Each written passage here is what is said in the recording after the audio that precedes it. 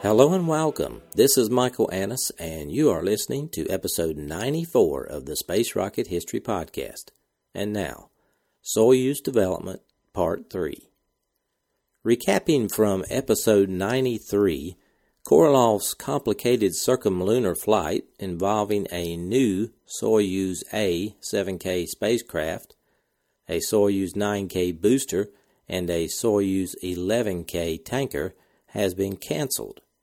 Instead, he is working on two new spacecraft, the Soyuz 7K OK, which is intended for Earth orbital flights, and the Soyuz 7K L1, which is being used with Chalomey's Proton booster for a circumlunar flight. OKB-1 is also working on the upper stage booster for the Korolev-Chalomey circumlunar flight. In the first half of 1965, Korolev assigned the cosmonaut and engineer Konstantin Feoktistov to supervise the design work on the new Soyuz. Arguments immediately flared up over the motion control, rendezvous, docking, onboard complex control systems, and problems of the electric power supply and distribution. Also, after Voskhod 2, an ideological vacuum, a disorder, and a vacillation cropped up in the Soviet manned space program. There was no clear-cut answer to where the priority should be. Should the priority be on a new series of Voskhods, or artificial gravity experiments, or the construction of Soyuzes? But during August 1965, the wavering ended over settling the priorities. First priority was given to the Soyuz. A real all-hands rush job to develop and manufacture Soyuz got underway. A new, unrealistic schedule was created that required OKB-1 to supply 3 Soyuz flight vehicles ready for testing in December of 1965 and 1 in January of 1966. To make matters worse, in August of 65, the U.S. launched the two-seater Gemini 5 into space. In it, astronauts Gordon Cooper and Peter Conrad set a new flight duration record, 8 days. The Soviet monopoly on space records had been dealt a serious blow. The successes of the U.S. space program were very painful for Korolev to endure. The fact that he was not well made things seem worse. Now let's talk a little about the cosmonauts flying these new Soyuz. The Soviets had a very ambitious start to the Soyuz mission planned. The program stated that the very first Soyuz must rendezvous and dock. One vehicle would carry 1 cosmonaut and the other 3 cosmonauts. In the event of a successful docking, 2 of the cosmonauts would transfer through open space from one vehicle to the other and return to the ground with a different crew. In August of 1965, Korolev summoned cosmonaut trainer Nikolai Kamanin to his office, and they had a serious discussion about cosmonaut candidates for the first 2 Soyuz flights. After his meeting with Kamanin, Korolev confided to Chertok that Yuri Gagarin was also in training as part of the Soyuz flight crew. Chertok remarked that the cosmonauts still needed a good year to train for their flight on the Soyuz. To say the least, Korolev did not appreciate Chertok's comment. He told Chertok, quote, "If that's the case, we'll shut down our work on the record-breaking Voskhod, but I won't allow the Soyuz deadlines to be disrupted anymore." End quote. At the Air Force's insistence, OKB-1 factory director Turkov had been ordered to produce a batch of Voskhods. Voskhod 3 was supposed to reclaim the flight duration record from the Americans. It would have carried 2 cosmonauts on a long-duration flight of about 18 days. After Korolov's death, the mission was completely forgotten, and the OKB-1 factory never seriously returned to the construction of new Voskhodi's. Instead, Soyuz development prevailed. Now let's return to the development of Soyuz. The greatest difficulty encountered with Soyuz development was unquestionably the rendezvous and docking. OKB-1 didn't start serious work aimed at producing a rendezvous control system until early 1961, when Rauschenbach's Space Flight Controls Group transferred there. Around the beginning of 1963, when discussing the problem of controlling the multi-launch Soyuz complex for the circumlunar flight, OKB-1 reached the conclusion that rendezvous control must be an integral part of one of the modes of the overall motion control systems. Therefore, it was decided OKB-1 must be the head developers of the entire rendezvous problem.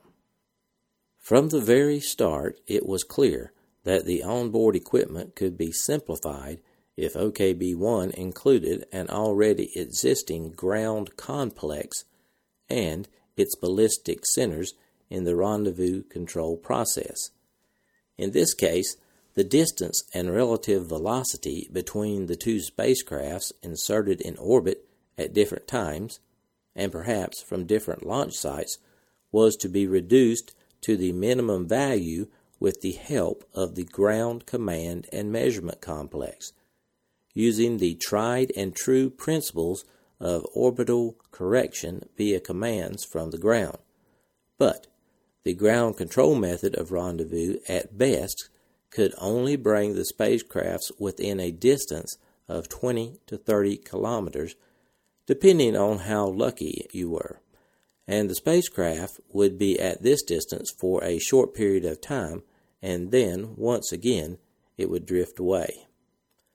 To prevent this from happening, as soon as the far approach phase was completed, the onboard autonomous system, which was independent of the ground-based measurements and command system, would come into play. Radio lock-on would occur when the autonomous systems detected one another at a range of at least 20 to 30 kilometers. The spacecraft would catch sight of each other and then execute rendezvous and final approach autonomously, without ground participation. At this point, one of the vehicles is considered to be the active vehicle. It moves toward the passive vehicle, which must turn with the open base of the cone toward the probe of the active vehicle. 2 types of control were possible during the autonomous rendezvous and final approach segments: purely automatic, without human intervention, and manual, during which the cosmonaut, using the system's measurements results and his own observations, uses the controls to fire the docking and attitude controls engines and brings the active vehicle to the point of docking.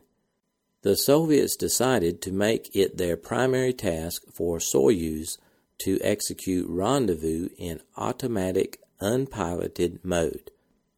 Unlike the NASA approach that required astronaut participation in the docking and an onboard digital computer that the Soviets did not have. The Soviet method of rendezvous used the experience of homing missile systems coupled with ballistic spaceflight and proposed the line-of-sight rendezvous method, or simply the parallel rendezvous method. With this method, the role and the responsibility of the onboard relative motion parameters measurement system increased. This required the precise measurement of several parameters: the relative range between the vehicles, the rate of change of this distance, the rate of approach or back-off, and the angular rate of rotation of the line of sight. This information is fed to the analog electronic instruments, which do not have an onboard digital computer's ability to predict the relative motion and foresee the consequences of corrections during a prolonged period of time. Therefore, the onboard instruments controlling rendezvous will turn the spacecraft throughout the rendezvous process and issue commands for small but frequent correction burns in order to bring the active vehicle inside the calculated corridor of relative rate values, which change depending upon the range.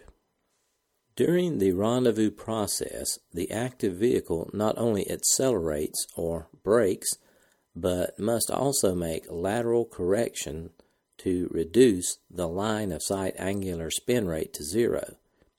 As the range decreases, the relative rate of approach must also decrease.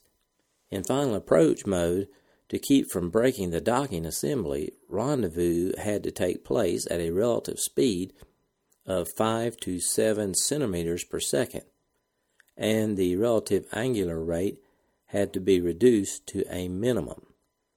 To accomplish this feat without relying on an onboard digital computer, the Soviets decided to use all the potential of pure radio engineering and began the original design of a phase system. Thus, the Igla, which means needle, is spelled I-G-L-A, radio measurement system made its name in the history of cosmonautics. However, during its 12-year life, it caused its developers countless hardships, joys, and numerous problems accompanied by reprimands from the minister and being called out on the carpet at the Kremlin. Igla 1 was developed for the active spacecraft and Igla 2 for the passive. The first Iglas began their work after the active and passive vehicles came within 25 to 30 kilometers of each other.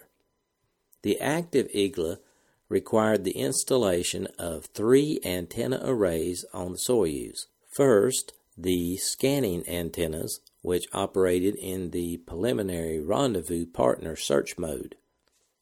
Second, a gyro-stabilized antenna, which, after detecting the partner, set up the automatic tracking mode using the passive Igla's responder and tracked it as its own spacecraft executed attitude maneuvers. And third, special antennas for the final approach. After the vehicle's orbital insertion, 5 different antennas were deployed for Igla alone, and in all, the first Soyuzes had so much varied radio technology on board that they required 20 antennas. When Korolev saw the drawing, he said, quote, "Instead of a piloted spacecraft, you've made a veritable antenna carrier for me," end quote. Aside from the number of antennas, Korolev was particularly unhappy with the complicated structure that was called the roof. This roof protected the Igla's receiving antennas against radiation reflected from the spacecraft hull. Everything that the Igla antennas transmitted and received passed into the transmitters, receivers, amplifiers, signal processing units, and devices communicating with the ground's calculation units and telemetry units. After establishing radio contact between the active and passive vehicles, a closed, autonomous loop controlling the two vehicles was formed. The ultimate objective of this loop was to carry out rendezvous until receipt of the contact signal. Upon receiving this signal, Igla shut down. To sum up the planned Soviet rendezvous process, first, ground-based radar and other ground-based tracking systems were used to move the active and passive spacecrafts to within 30 kilometers of each other. From there, the Igla radio control system was used to close the distance and to dock. When Korolev was informed of all this, he listened very attentively and with great interest about the system's operating principles. Questions tended to deal more with the status of specific issues, particularly the manufacture and developmental testing of equipment. In the meantime, TASS reported that Gemini 6, carrying 2 astronauts, was set to launch on October 25th, further stirring up Korolev's interest in the rendezvous problem. It was announced that the primary objective of the flight would be to attempt to dock with the Agena target vehicle. If the American experiment was successful, then it could be a heavy blow to the Soviet prestige in space. But the next day, Korolev telephoned Chertok in a good mood. He said, quote, "The Americans' docking attempt failed. Something happened up there with the Agena. It didn't go on orbit." End quote. As 1965 progressed, Korolev grew concerned over the delays of the Soyuz development. He was so busy on other projects, he was forced to trust his deputies for information. But the deputies had made mistakes, and Korolev chewed out each one of them whenever he saw them. But Korolev knew the mistakes were part of the learning process. That's what he told Smirnov at the Military Industrial Commission when they wanted to get rid of Chertok for the YE-6 lunar soft landing failure. So Korolev was loyal to his subordinates, but very hard on them. Finally, Korolev had enough of trusting his subordinates and decided to go light a fire under everyone involved with the Soyuz project. But to do this, he had to lay aside many important issues, like the latest emergency hard landing of the YE-6 on the Moon, a cutback in funding for the N-1 program, the emergence of Chalomy's competing UR-700 design, disruption of the housing construction schedule, dozens of tragedies and requests made at private consultations, preparations to receive the latest in a series of party activists, difficult tests on the solid-fuel RT-1 missile, and hundreds of problems ranging from minor to very major. It was also noted that lately in meetings, Korolev had not concealed the fact that he was tired, very tired of this incessant race, dozens of phone calls per day over the Kremlin hotline, reports from 2 firing ranges over the high-frequency phone lines, complaints from the lead designers about schedule disruptions, and a never-ending stream of letters marked secret, top secret, and high importance. Yes, if each letter addressed to him and each report had been read cover to cover, he would have had to sit in his office 20 hours a day, 7 days a week. So Korolev dropped everything and took his deputies on a visit to the developmental lab NII 648. Indeed, this visit by Korolev and his entourage went down in NII 648 history as an event that sharply accelerated the development of Igla. Korolev listened to the excuses from various managers claiming they were behind because the Institute's management had started this project half-heartedly. Things were also bad in production. The factory was swamped with other orders. Korolev's inspection team went from laboratory to laboratory. In each of them, individual panels that were ready for demonstration were lying on tables, stands, and workbenches. Mock-ups assembled for experiments were hooked up to oscilloscopes. In one of the laboratories, after picking up an open electronic unit from the table, Korolev asked, quote, "Is this just for show, or is it already a finished unit?" End quote. The technician replied, quote, "It's a mock-up that we use to optimize parameters, revise and correct drawings, and then we send them to production to produce the flight model." End quote. Korolev asked, quote, "So when will you give me the finished instrument for vehicle assembly?" End quote. The reply was, in about 5 or 6 months. Korolev was now beginning to get a little disturbed. He said, quote, "So that's it. I'll be going now. I'm leaving your comrades who have already been deceiving me for 6 months, assuring me Igla could be completely ready in just a little while. Supposedly, only these evildoers from Military Acceptance are finding fault, and that's why production is lagging. If they were deceiving me, I will take care of them myself. And if you really said that, I won't work with you anymore. I need a system, no later than December. Either you work at our pace or we will find others. The Americans are finding a simpler solution to the problem. An astronaut is controlling rendezvous, and they don't need such a complex system. Maybe we can do without the Igla altogether. Other developers are promising us a simple system for operation with a human being immediately." End quote. There were several similar harsh criticizing performances in various laboratories. Korolev wanted to really heat up the situation in such a way that the people who really felt it were not the handful of managers, but rather the many dozens of engineers who, with undisguised interest and excitement, were seeing and hearing the legendary chief designer for the first time.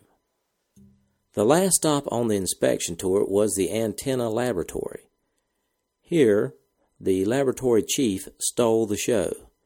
He spoke so persuasively about the technology for optimizing antennas in an anechoic chamber and the miraculous properties of the gyro-stabilized parabolic antenna that all doubts were assuaged.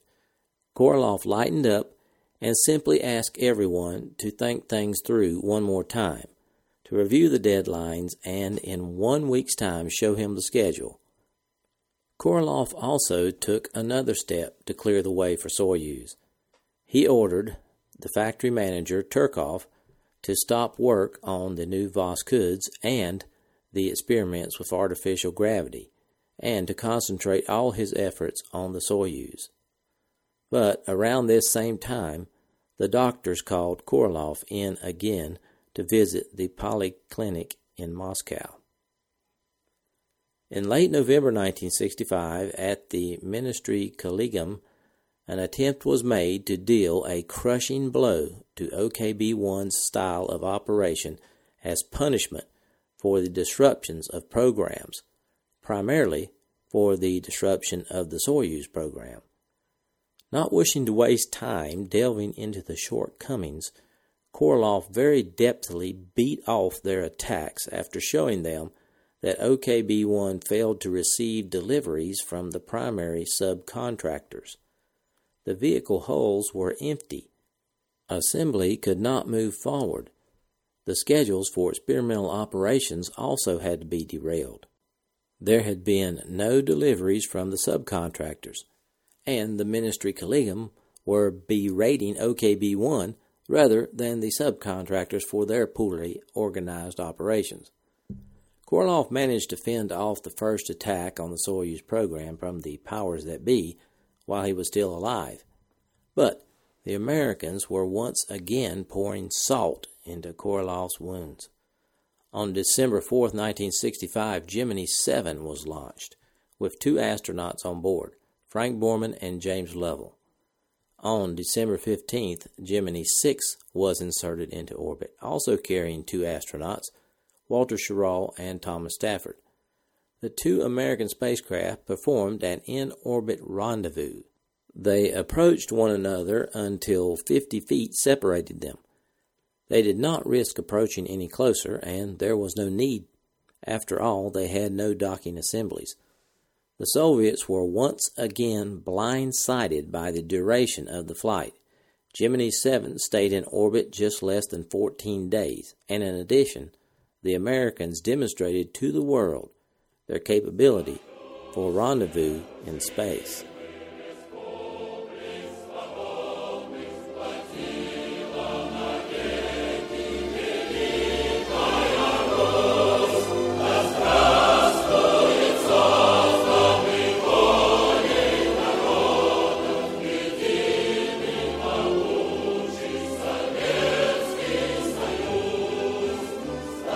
Thanks for listening to this archive episode of the Space Rocket History Podcast. If you are financially able, please support the podcast by going to the homepage, spacerockethistory.com, and clicking on the orange Donate button or the Patreon link. Thanks.